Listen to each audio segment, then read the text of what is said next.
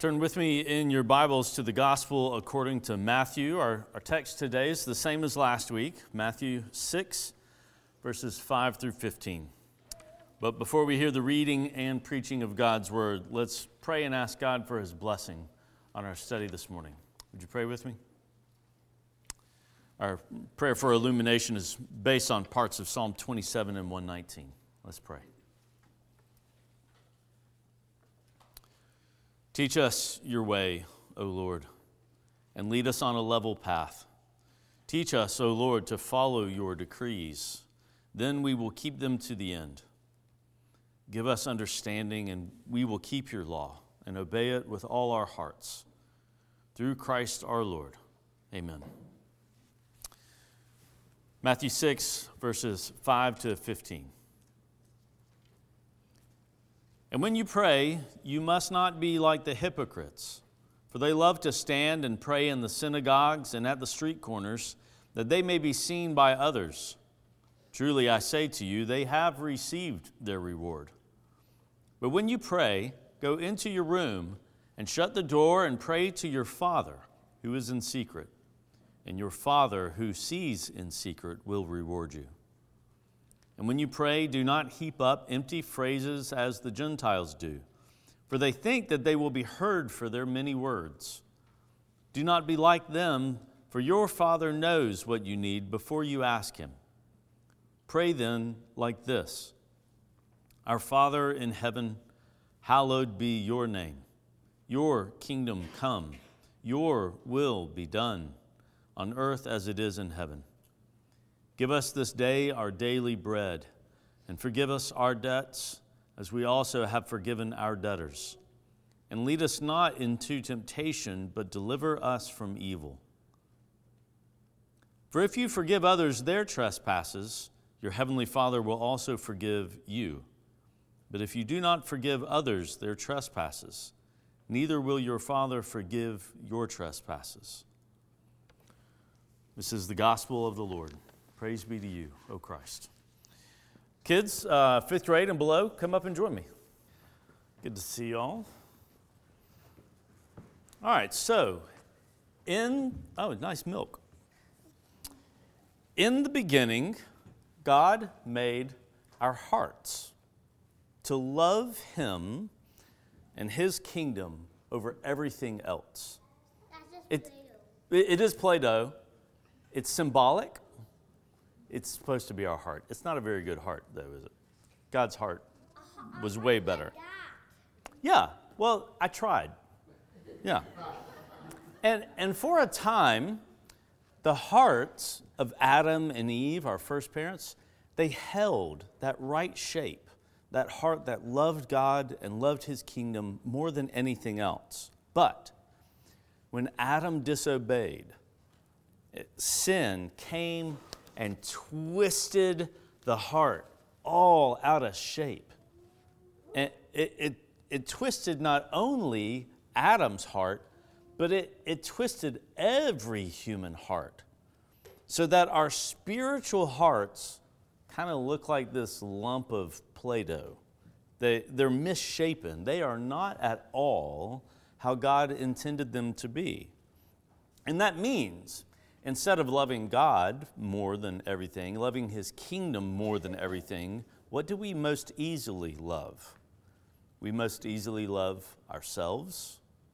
We want to build our own little kingdom instead of God's. We even focused most easily on what we want to do instead of what God says is good and right. But when Jesus rescues us, He does that by giving us a new heart. He begins that work of remaking our hearts into the way God intended it to be in the beginning. Now, obviously, Jesus does a better job than I do, right? But He begins that work of reshaping us so that our hearts begin to work properly again. It's not perfect right now, is it? No. But it's a heart that's beginning to look more like how a human's is supposed to. Now, as we said in the last weeks, The Holy Spirit uses God's Word, He uses baptism, He uses the Lord's Supper to reshape our hearts. But in what we just read today, we also hear how God uses prayer to change our hearts. You see, when we begin praying the Lord's Prayer for God's name to be honored over everything else, when we pray for His kingdom to come and His will to be done on earth as it is in heaven, the Holy Spirit is working through those prayers to keep reshaping our hearts, to make it right again. And as our hearts are changed, we begin living more and more in line with the way God intended it to be in the beginning. Our hearts change again to love Him and to love His kingdom more than anything else. And we learn that such a life is really good and beautiful. It is a slow process. I want you to be sure about that. Our hearts aren't made right all at once. But using prayer to reshape our hearts, that was actually God's idea. And He, through Jesus, He is the one who taught us to pray to Him as our Father, starting with that prayer, starting with prayer about His name and His kingdom and His will being done before anything else. And so, pray. Pray to our Heavenly Father, trusting that He really does want what's best for us. And trust, too, that God Himself is working through prayer to change you. Because He promises to do that. That's another reason why we call this good news. Do you believe it? All right, thanks, guys. You can go back to your seat.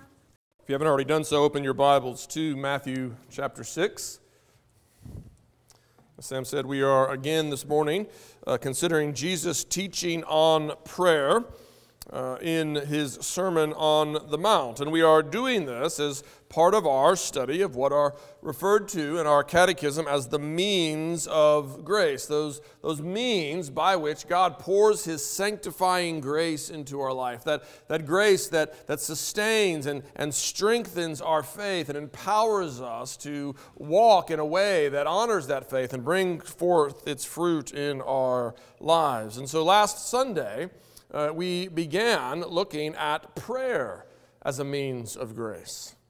And we saw that we will begin to experience prayer as a means of grace rather than as a means of shame or a means of frustration only when we stop praying like the hypocrites and the Gentiles who seek to use prayer in order to get what they want and instead begin praying to our Father in heaven. Our Father who knows what we need even before we ask, and not only knows what we need, but delights to give it.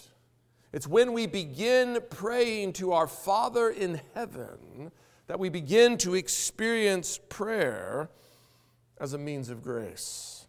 And I suggested that praying in this way, praying to our Father in heaven, works as a means of grace because it changes us, it transforms us, it sanctifies us in the same way that the Word sanctifies us. It changes us by setting us free from the anxious pursuit of the pleasures and treasures of this life, those things after which Jesus says the Gentiles run. It frees us from the anxious pursuit of those things so that we might instead, as Jesus says, seek first the kingdom of God and His righteousness. And not just seek it, but seek it with inexpressible joy and incomprehensible peace. That's what praying to our Father in heaven does. For if our Father in heaven, our good Father, knows what we need and delights to give it, then we are truly free. We are free to love and to serve and to seek the good of others because we no longer have to grasp after what we consider to be our own good, because we know our own good is already secure in His hands, kept and guarded by His inexhaustible power and all-encompassing love. And so that is exactly how we need to begin praying. We need to begin praying to our Father in heaven, knowing that we pray to the one who knows what we need and delights to give it. And that's exactly what this prayer is. This prayer is a model for how we are to pray to our Father in heaven. Jesus is saying, don't pray like them, but instead pray like this. Pray saying, Our Father in heaven, hallowed be your name. Your kingdom come, your will be done on earth as it is in heaven. And it is those first three petitions that I want us to look at this morning as we begin to consider this model prayer. What do these petitions mean? What are we actually asking for? And then after we have understood them, how do we use them? How do they actually work as means of grace in our lives? How does praying this way work to transform and renew us after the image of the glory of our Savior? That's the question that we're going to be wrestling with this morning. So let's begin with the first petition. And I'm going to go in a slightly different order than what's in your outline. We're going to look at the first petition, understanding it and then using it. Then we'll look at the second and third petition, doing the same thing. So let's begin with just this first petition. How do we understand it? What does it mean when we pray, hallowed be your name? That word hallowed, it's familiar to us, but only because it's part of this prayer. It's not a word that we use in any other context. So what does it mean when we pray for the name of God to be hallowed? Well, a word that's a little bit more familiar to us is the word sanctify. And that's really the same word. It can actually be translated that way. It is translated that way elsewhere in the Scriptures. When we say that something is to be hallowed, we mean that it is to be sanctified. But as I said, that word is only slightly more familiar. So what does it mean for something to be sanctified? What are we asking for? Well, when we ask for something to be sanctified, normally what we think of is we're asking for something to be made holy. Something that was previously not holy is to be made holy. That's certainly what we mean when we speak of our own sanctification. God is making us holy. We who were dead in our trespasses and sins have been made alive together with Christ, and now we are being made holy in Him. But that language of sanctification can also mean to treat something that is holy as holy. It really depends on the context. If you're talking about something that's already holy, to sanctify it is to regard it as holy. If you're talking about something that is not holy, to sanctify it is to make it holy. And so as I said, when God hallows or sanctifies us, He is making us holy because we're not holy in ourselves. But when we sanctify God, which is something that the Scriptures speak about, when we sanctify God, obviously we're not making Him holy. He is already holy. But when we sanctify God, we are regarding Him as holy. We are relating to Him as holy. And so what does it mean then to do that? What does it mean to relate to God as holy? How are we to understand that idea? Well, I think we can begin to piece together a picture of what it means to relate to God as holy when we look at the Old Testament, when we look at the way that we are told to sanctify God. Where is this language of sanctifying God used? We're so much more familiar with the idea of God sanctifying us, but how does the Scripture speak about us sanctifying our Lord? Well, it does it in a number of places, sometimes positively, sometimes negatively. One place where we're told that Moses did not sanctify God is in Numbers chapter 22. It's a story that I think is familiar to most of you. The people were doing what they did so often in the wilderness. They were complaining. They were complaining to God. This time they were complaining about not having water. Something that they had complained about before, and God had supplied them generously. But this time, instead of coming to God in faith and saying, hey, we need water again, they instead complained and accused God of bringing them into the wilderness that He might put them to death. And at this point, Moses was tired of it. He had enough. And so he goes before God in his anger, and he says, what am I supposed to do with these people? And God says, speak to the rock, and I will pour out all the water that they need. But Moses, in his anger, instead of speaking to the rock, strikes the rock not once, but twice. Now, as you know the story, God still in His grace generously provides the water that they need, but afterwards he speaks to Moses, and He says to him, you are not to lead this people into the land. You're not to lead this people into the promised land. Why? because you did not sanctify me. You did not relate to me as holy. And what was the substance of that failure? God says, you did not believe me. You did not take me at my word. And so one of the ways that we sanctify God, one of the ways that we relate to him as holy is that we believe him. When we hear his word, we believe it as the very word of God. We believe it as that which is true and that which is good and that which was wise. And so we sanctify God by hearing his word as the very word of God. It's one of the ways that we relate to him as holy. We see something similar in Isaiah chapter 8. There, God is calling the people through the prophet to sanctify him, to hallow him, to regard him as holy. And how are they to do that? Well, in Isaiah chapter 8, we're told that they are to sanctify him by not fearing the nations that are threatening them, but instead by fearing him. This is actually the language that Peter picks up in 1 Peter chapter 3. He says, do not fear what they fear, but fear the Lord, for he is holy. And so to regard God as holy is first to believe him, to take him at his word, but then it is to fear him, to hold him in awe, to know that he is God, to know that there is no life apart from him, to believe that he is your rightful Lord and King. And so we sanctify God by believing him. We sanctify God by fearing him. And in Leviticus chapter 22, we learn that we sanctify God by obeying him. There the command is positive. God is actually calling on the people to sanctify him, to regard him as holy. And he says, you will do this by obeying my commands. Not only believing my word, but doing it, by doing what I call you to do.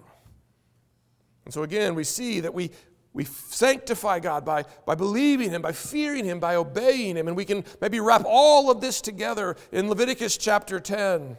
When God says, I am going to sanctify my name. I am going to cause my name to be regarded as holy. And I'm going to do it by glorifying myself in the eyes of all people, of all creation.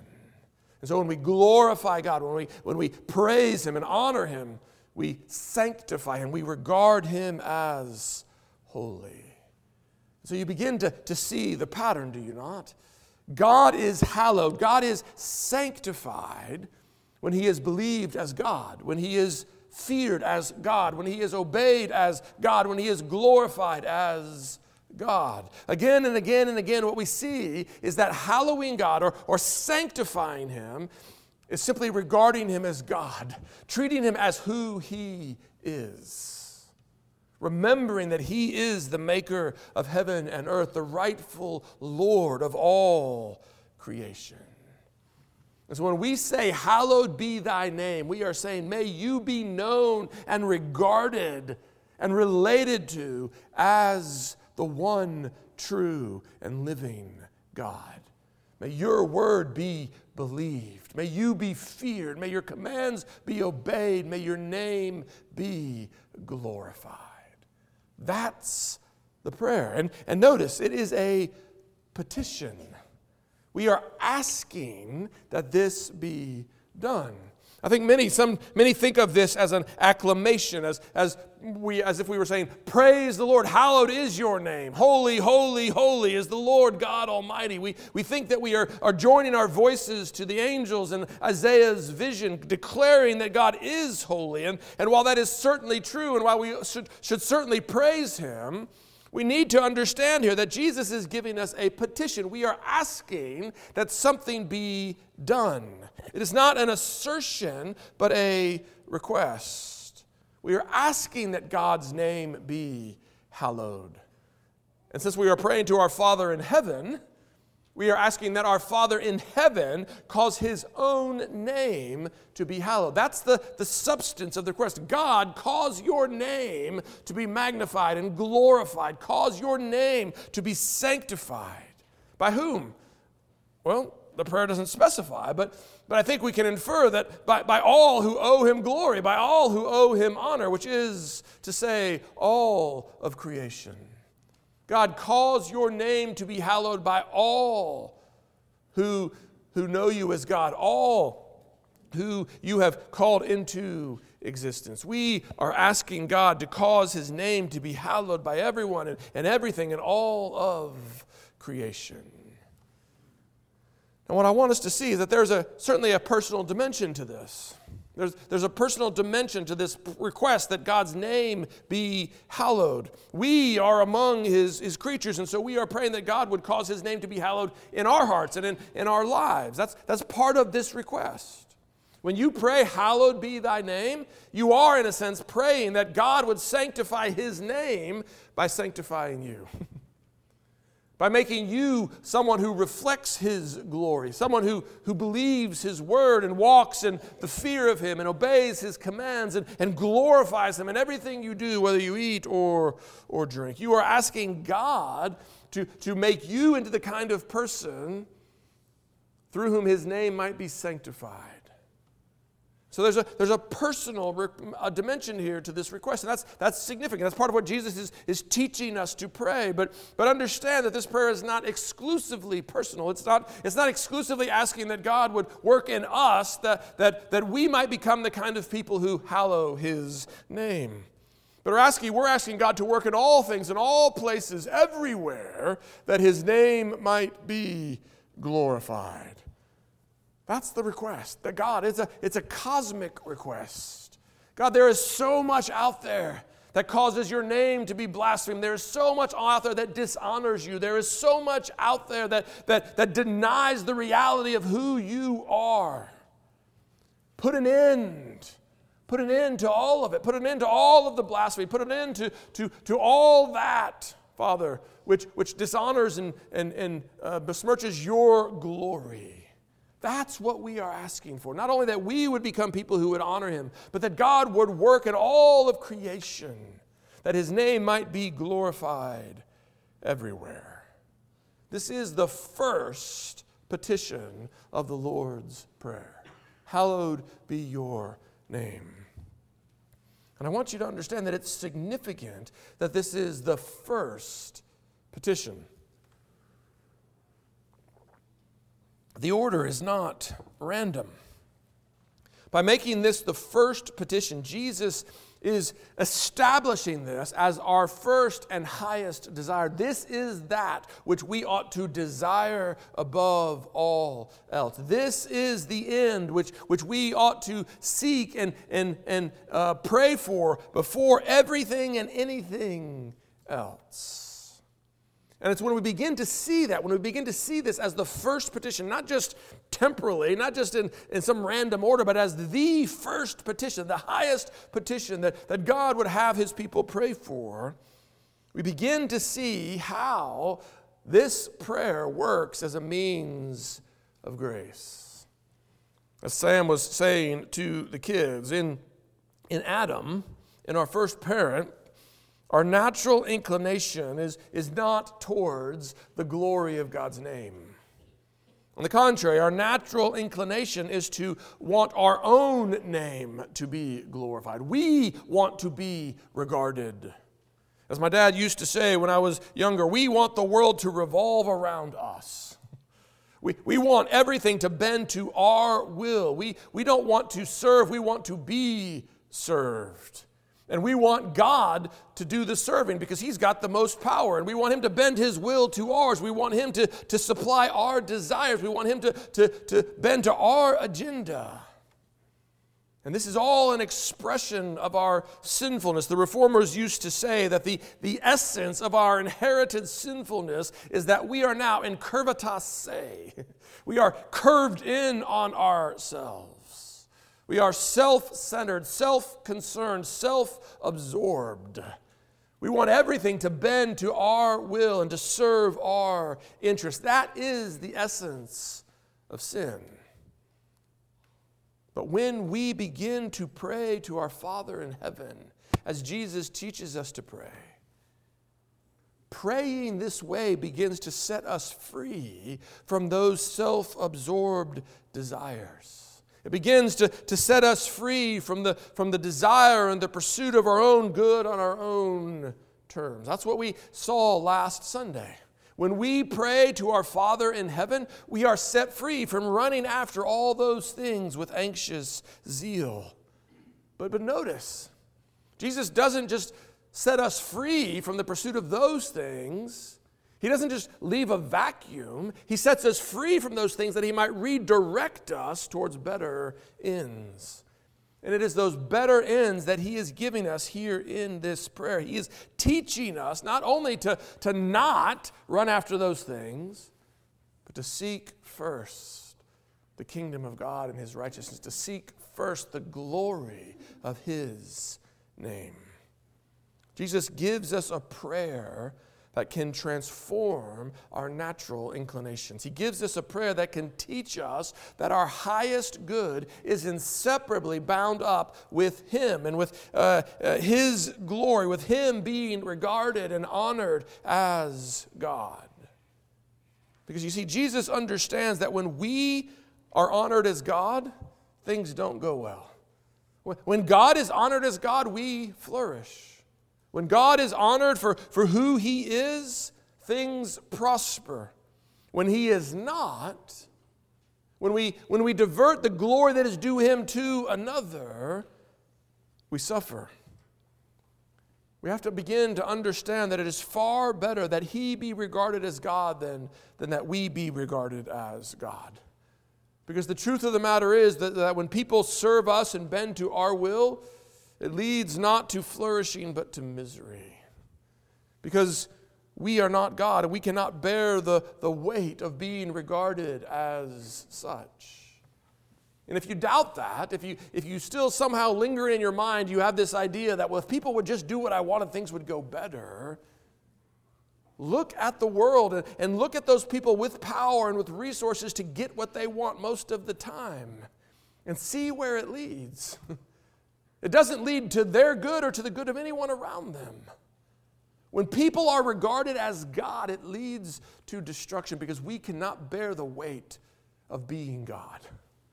It crushes us and it crushes those around us. If people are regarded as God, everything falls to pieces. And contrary to our intuition, it leads not to our delight, but to our misery.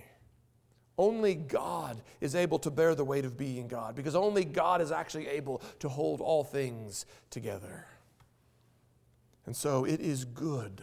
It is good that God be honored, that his name alone be hallowed. And it is his mercy and his kindness that demands that you have no other gods before him. It is his mercy and his kindness that teaches you to pray, hallowed be my name. And that is why Jesus makes this the first petition of the disciples' prayer. When we truly realize that God is our Father in heaven, we begin to pray not for our name to be regarded, but for his name to be regarded. Because we realize that it is in his honor, his glory, his sanctification alone that we and everyone we love enters into the good for which we were created. Now understand this. When we first begin to pray this way, when we first begin to pray, hallowed be your name, we may only see this partially. We may only believe this partially. There may be a part of you that still is clinging to that notion that, well, if I could just get this at least, then my life would be better. In fact, I think I can probably stray it stronger than that. It may not be, it will be. When you first pray this way, you will only see this partially. But again, that's the point. As we pray this way again and again, day after day, week after week, month after month, year after year, decade after decade, we will slowly be transformed. We will come to see more and more clearly, more and more perfectly, the beautiful goodness of God's name being hallowed. As we pray this way, we will desire it more and more earnestly. We will desire the glory of his name more and more as we pray for it more and more. That's what it means to say that prayer is a means of grace. You see, prayer is not meant to be merely expressive. This is what I want you to hear this morning. Prayer is not meant to be merely expressive. Prayer is meant to be formative. Prayer is meant to shape you. We sometimes think that it's better to pray what's in our heart, and certainly there's a place for that. But prayer is not only to express what's in your heart, it is to shape your heart. And that is why it is so important that we pray as Jesus taught us to pray. When we pray like hypocrites or Gentiles, when we pray to get our way, understand, those prayers are shaping you. They are bending you even more in on yourself. They are solidifying your desire for your own will and your own name and your own kingdom and your own agenda. But when we begin to pray as Jesus taught us, even if it's only an inkling that sees the truth of what he's teaching us, that prayer begins to shape us too. It begins to break us free from that self-absorption. And it begins to transform us after the image of our Savior, that we might more and more and more delight in the good will of our Father and seek it above all else. When we pray as Jesus taught us to pray, we are renewed and transformed. And this is what we have to see. This is why we have to begin praying as Jesus taught us to pray. And we see much the same thing in the second and third petitions. I'm going to go through these quickly, but first, notice the connection between these petitions. They're listed as separate petitions in our catechism. They look like they're separate petitions here, and certainly they are independent petitions, but they can be taken together. And in fact, I would suggest to you that they should be taken together. They are self-referential in a way. We see this actually later in this own chapter. At the end of chapter 6, look what Jesus says in verse 33. He says, "But seek first the kingdom of God and his righteousness, and all these things will be added to you." Seek first, singular. The singular end that you ought to seek before all others is the kingdom and righteousness of God. Kingdom and righteousness are bound together. It's why in Luke's gospel, the third petition isn't actually listed. There, Jesus simply says, when you pray, say, "Father, hallowed be your name, your kingdom come. Give us this day our daily bread." The second and third petition are folded into one. Why? Because these petitions are to be taken together. In some sense, they fill one another out. In fact, they are really even filling out the first petition. But when we pray for God's kingdom to come, we are asking for his will to be done, because where God's will is done, there is his kingdom. So what does it mean to pray that his kingdom come? Well, what we're praying is that his kingdom would come in completion. That he would bring to completion the good work that he has begun in Christ. That good work that he tells us in Ephesians is the work of subduing all things to himself. Jesus didn't come just to rescue souls out of a corrupt and damned creation. Yes, he came to save a people for himself, but he came to save the entire cosmos. He came to reconcile all things to himself, to subdue all things to himself, to reestablish his kingdom on earth as it is in heaven. And when we pray, "Thy kingdom come, thy will be done," we are praying for God to bring that good work to completion. So obviously, there's an eschatological focus to this petition.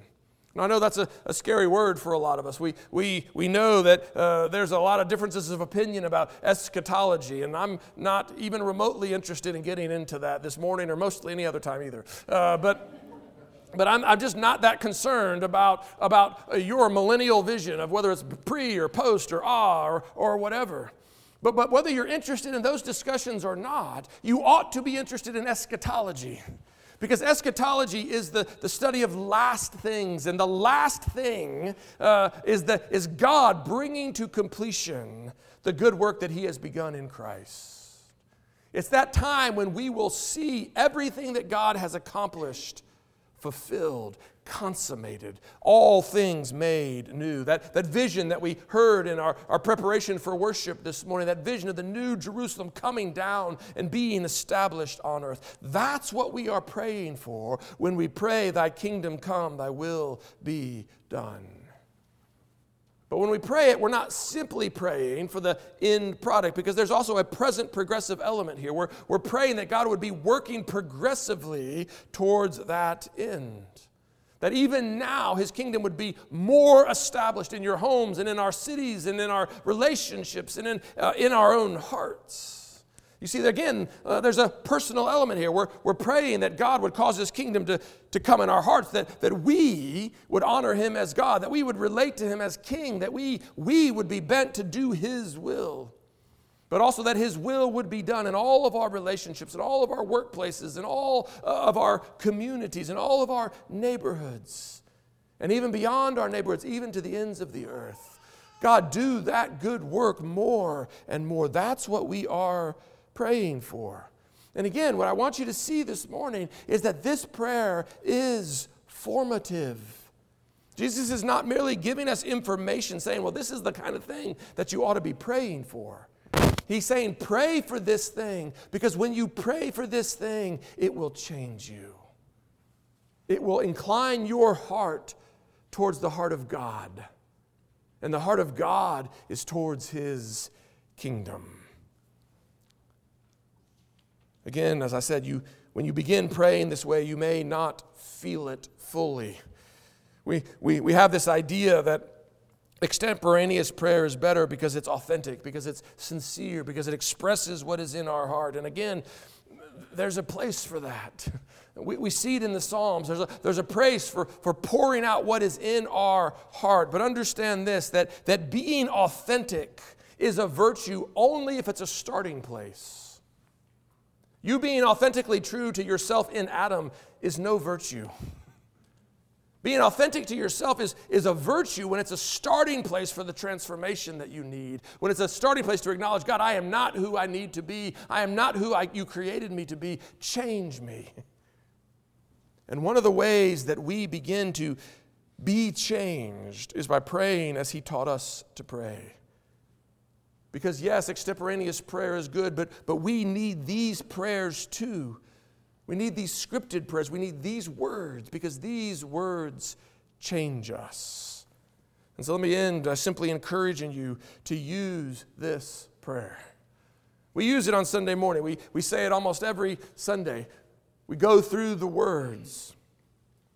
But you need to make this the pattern of your prayer. That might mean using the actual words every day as you come before the Lord in prayer. It might be simply using the pattern of the words, making this the pattern of your prayers as you come before God, praying for the glory of His name and the establishment of His kingdom and the doing of His will. But one way or the other, you need to pray like this. At first, again, like I said, you may not feel it. You may think yourself insincere. But let me challenge you to trust that Jesus knows how to teach His disciples how to pray. And Jesus said, when you pray, pray like this. Because when you pray like this, He knows you won't feel it at first. He knows it will feel insincere at first. But He also knows praying this way will do its work. Praying this way will change you. It will have its effect. It will conform you more and more to the image of the one who gave you this prayer. And He gave it to you as a means of grace, a means of making you new. And because He has given us a prayer that can not only express what's in our heart, but change what's in our heart, that is one reason we call this good news. Do you believe that? Amen. Let's believe it together. Father God, we come before You now, humbly asking, Father, that You would teach us to pray this prayer. Father, teach us to pray for the glory of Your name. Teach us to pray for the coming of Your kingdom. Teach us to pray for the doing of Your will, not only in our own lives and our own hearts, but even to the ends of the earth and throughout the entire cosmos, Father. May we pray this way so that these ends might become the true desires of our hearts to the praise of Your glory. We pray this in Jesus' name. Amen.